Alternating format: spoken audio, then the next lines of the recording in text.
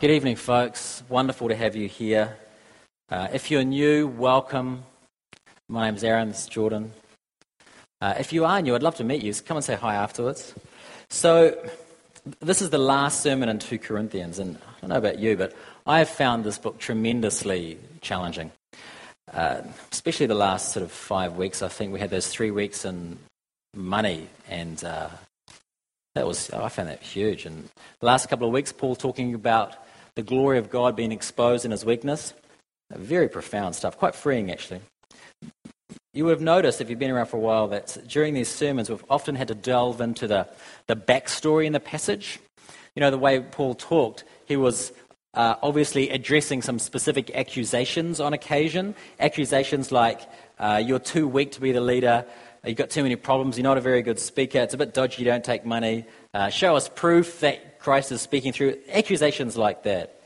And so he was in the firing line a little bit and addressing those. And this week, as he finishes the letter, it feels like he's turning the table on his accusers, these false teachers who want to get rid of him.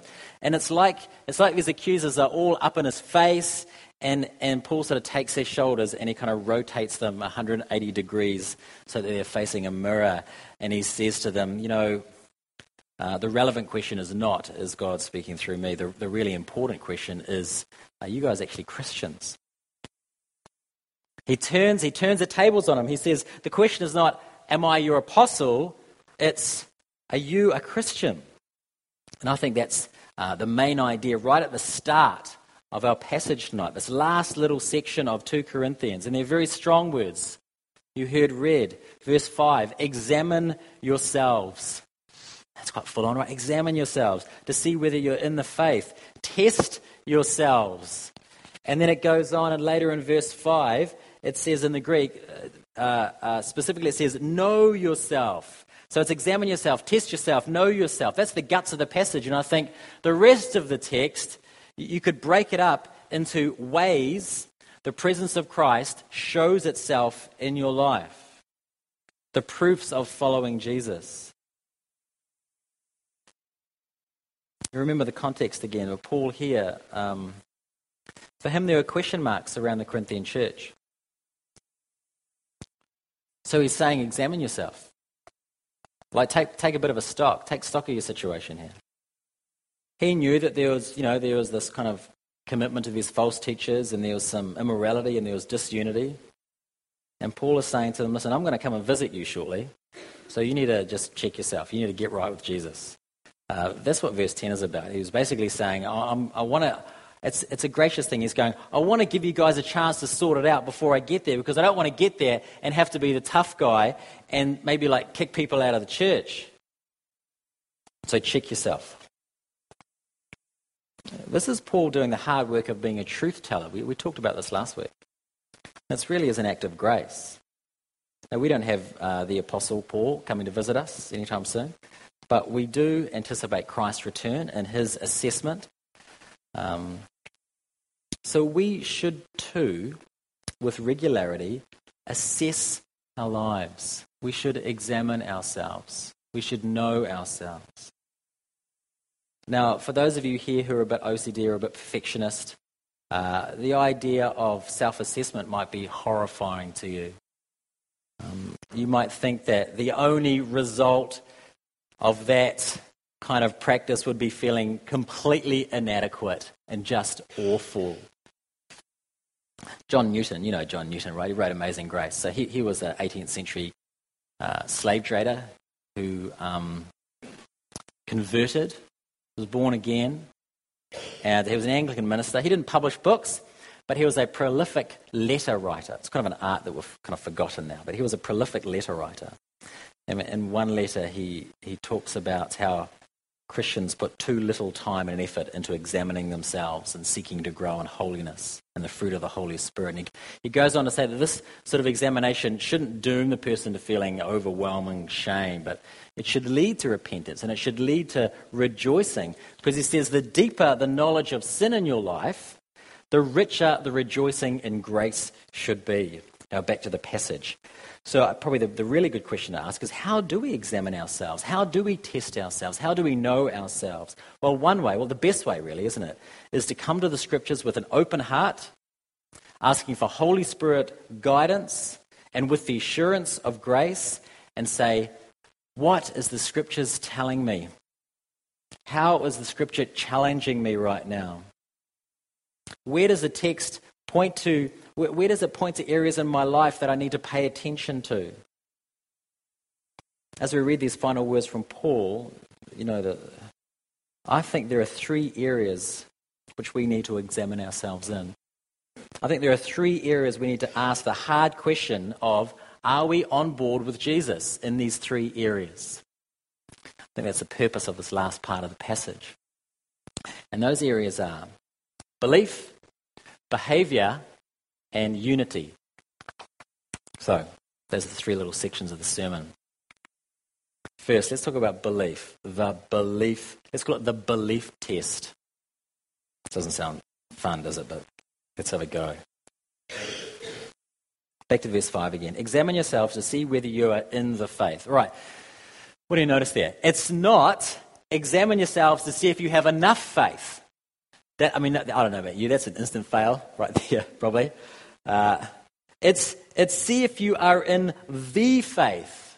There's a definite article in the Greek, in the English. It's the faith. The test, the question we ask ourselves is, are we within the parameters of the apostolic gospel? And it's not something we should assume. We should test it. We should question that. We should think about that.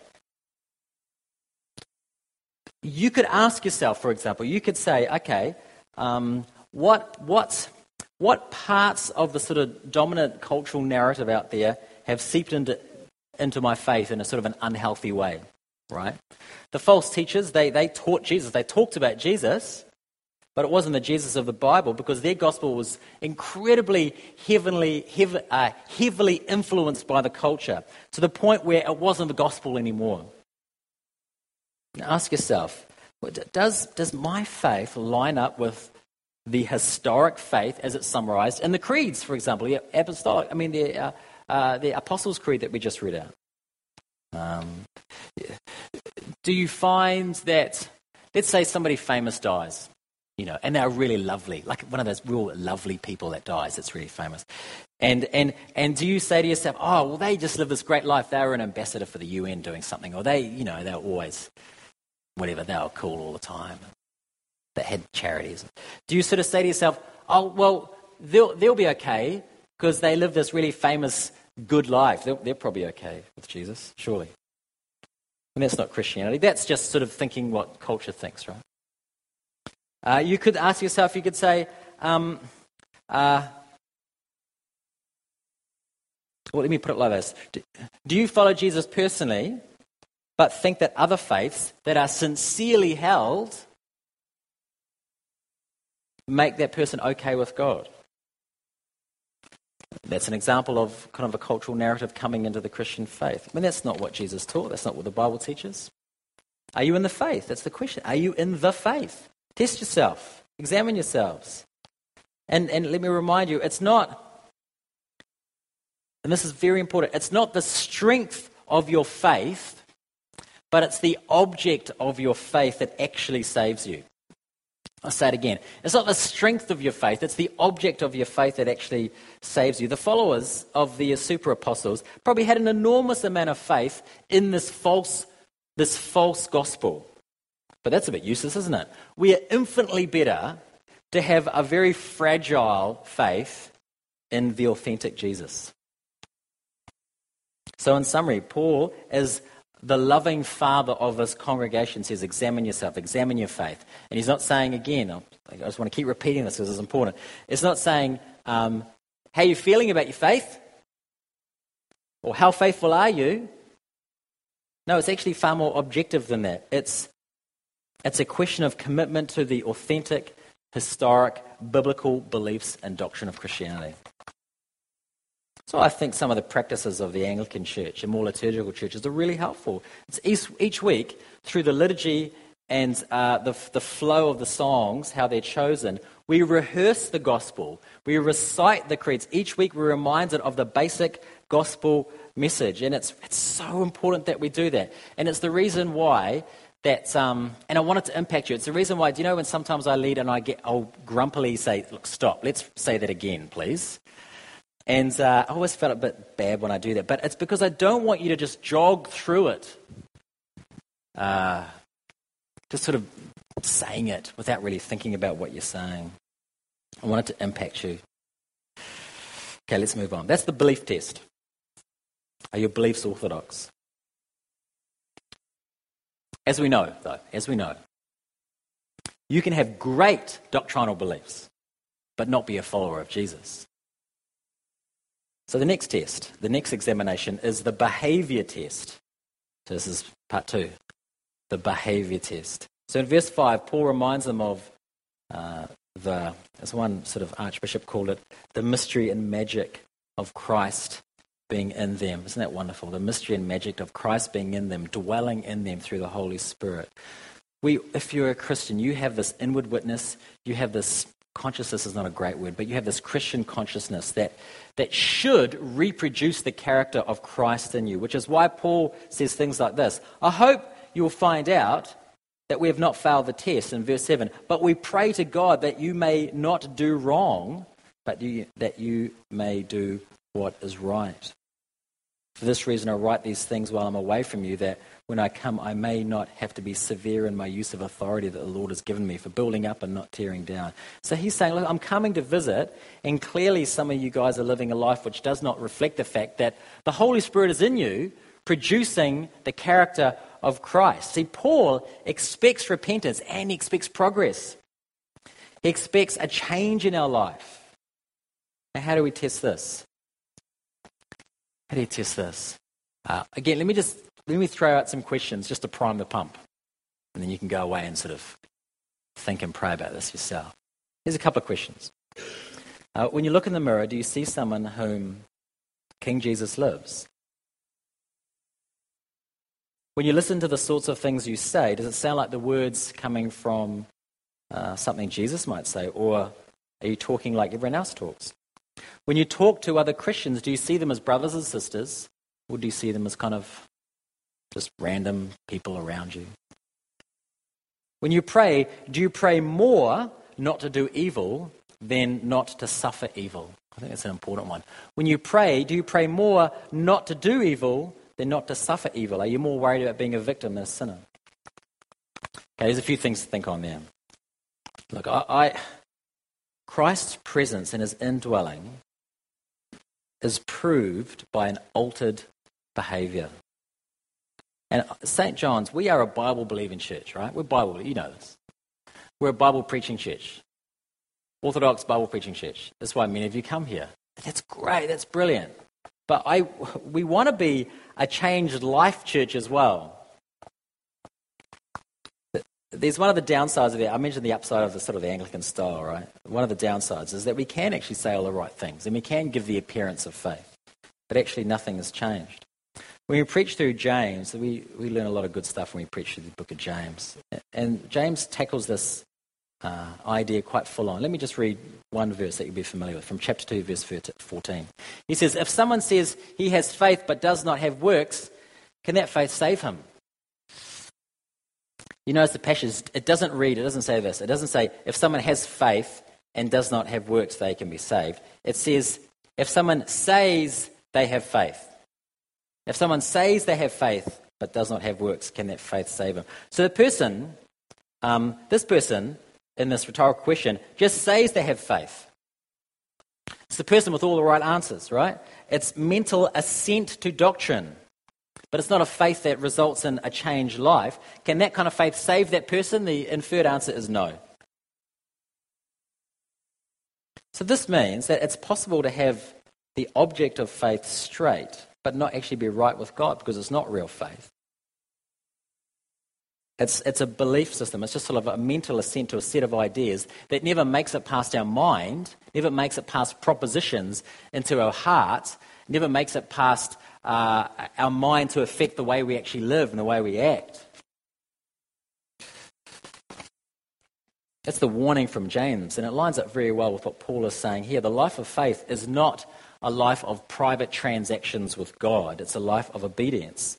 Because true faith means that the Holy Spirit has entered your life, it's entered my life, and it's transforming us into the likeness of Christ. And there's going to be backwards and there's going to be forwards, and our path through life, our journey through life, our walk through life, we will look a bit drunky sometimes, a bit staggery sometimes.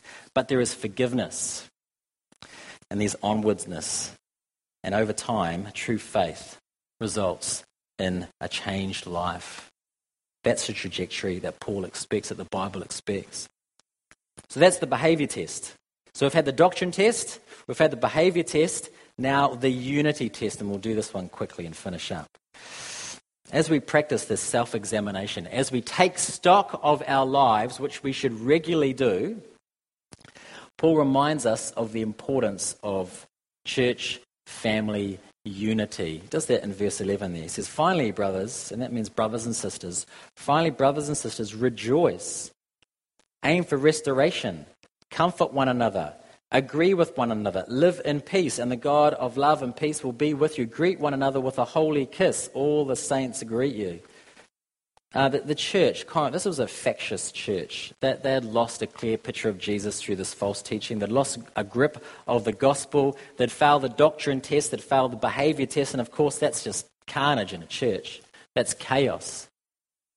You can't have unity there. So they're under enormous pressure, this church community that Paul is writing to. And he doesn't want to dissolve the church. He wants them to thrash it out. He wants them to work it out.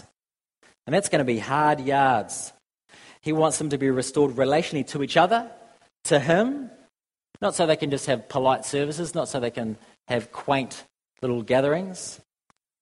No, he wants real unity, he wants joy, he wants peace, he wants real affection to emanate from this group. So he encourages them in 5 things. He says, rejoice, 1. 2, restoration, 3, comfort one another, 4, be of one mind, 5, live in peace, 6, kiss each other. Let's do them. I know what one you're looking forward to. Right, here we go. One at a time. Rejoice. What's the appropriate response to being forgiven by God? It's joy, isn't it? 2, aim for restoration. This means that broken relationships are in the church. Folks, I know some of you guys have broken relationships with each other. I know there are conflicts in our congregation, and you guys, that is sinful, it hurts the gospel, and you need to work it out. You need to repent, and you need to come to these people that you have disagreements with or that you've had arguments with, and you need to sort that out. 3, you need to comfort one another. This could be translated encourage one another. When I assess my life, as I've been doing, as I've been thinking these through things, I think this is one I really need to work on. I need more encouraging Christian friendships. I need those kind of friendships where we hold each other accountable, where it's not just we gather and we, have a drink and we talk about politics. I love talking about politics, but we talk about politics and we talk about sports, which is...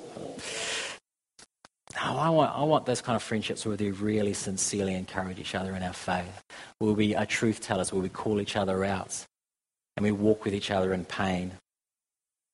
4, be of one mind. This is not think the same thing. It's not we must have exact doctrinal unity on every topic.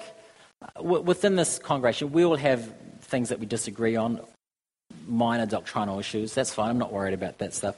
What this is talking about is it's having your mind set on the same object, and this is Jesus. 5, live in peace, he says. Set your mind together on Jesus, and you'll know peace.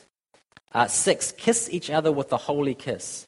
It's called a holy kiss because he doesn't want people to think he's being erotic or, doing some weird sort of thing in the church. Back in New Zealand, as it is in Australia and some European countries, people kiss each other when they greet each other. That's standard practice in New Zealand anyway. And between the sexes, if I saw a girl that I knew well, I'd give her a kiss on the cheek. And in my life, though, in New Zealand, there are a couple of guys that I will kiss when I see them. And there's only a couple of them. And we only get to see each other every couple of years. And I don't mean to sound weird, but those kisses mean a great deal to me. They are precious, precious things to me. Because they communicate to me that, Aaron, you are very special. and so special that I'll cross this kind of weird, intimate thing and give you a kiss on the cheek. And they're saying, I value that friendship. And I think this is the kind of thing that Paul was getting at. Now, I just need to add an addendum. What is that word? An addendum. What's it called? Addendum. Yeah, that's a hard word. Addendum. This is just a case I've done this to you. Sometimes I forget I'm in Canada, and I will go to kiss somebody on the cheek because I've just forgotten. I realise it's not done so much over here, and somebody will they'll think I'm going in for a hug, and they'll put their head in the wrong position, and I'll kiss them on their ear, like right in their ear. I will kiss them. And I never know what to do. I have done it probably 20 times in the last few years. And if I've done it to you, I'm sorry. And sometimes I'll do it. And honestly, it's right in the ear. Mwah, right in the ear. And I'll pull back and I think, should I wink or something? As I'm pulling back, should I say something like, it's okay, I'm a priest? Something like that. It's like I'm a priest. So if I've done that to you, I'm really sorry. I just forget where I'm living, and it's not right. Right. So this holy kiss thing, what's Paul talking about? It's an intimate greeting, and it says this. It says, we share a special bond because of Jesus. That's what the kiss is about. So whatever that looks like in our context, whatever kind of intimate interaction that looks like in our context, we should do that. We should be a congregation that has genuine affection for each other. Like these kids that come up the front and just run up to each other and touching each other, and they just calling each other's names and big smiles. It's wonderful. We should have that kind of affection for each other. Examine yourselves in that area, would you? Test yourself in that area. Know yourself in that area. I don't want you to come to church and do this and then take off straight away afterwards. I mean, sometimes you have something going on in your life that requires that, and it's an appropriate thing. But a good chunk of the time, folks, I want you to be just happy to see each other and tender with each other. Okay, let me finish up here. So Paul calls for self-examination. It's a hard and wonderful thing. You know what's wonderful? What's wonderful about it is that because the more we see our own flaws and sins in our life, the more precious and amazing God's grace is to us. And the more that happens, the more aware you are of God's wonderful grace, the more you're able to drop your sort of denials and self-defenses and actually admit what's going on in your heart to God and to other people. And when you do that, that's when the stuff can be dealt with. It's a tremendous thing to do. And it's a difficult thing to do, and it's a messy thing to do, but it's a very necessary thing to do. So let me finish with a prayer that Paul finishes with. Obviously, it's a prayer very familiar to us. Paul finishes this great challenge of reminding us that our mending, our progress in the areas of faith, doctrine, behavior, unity, that our healing in these areas, it doesn't lie in us. This is not a call to pull yourselves up by the bootstraps. This is not a call to come on, try harder, people. You can do better. That's not the call. Paul's prayer right at the end, which is called the peace, reminds us that this can only happen, change can only happen in these areas when we know the astounding grace of our Lord Jesus Christ and the undeserved love of God and the magical and amazing indwelling of the Holy Spirit. It's the only way this stuff happens. So, together, can we pray this peace together? Would you say this with me? If you don't know it, you'll learn it pretty quick. Here we go. Together. In the grace of our Lord Jesus Christ and the love of God and the fellowship of the Holy Spirit be with us all evermore. Amen. Amen.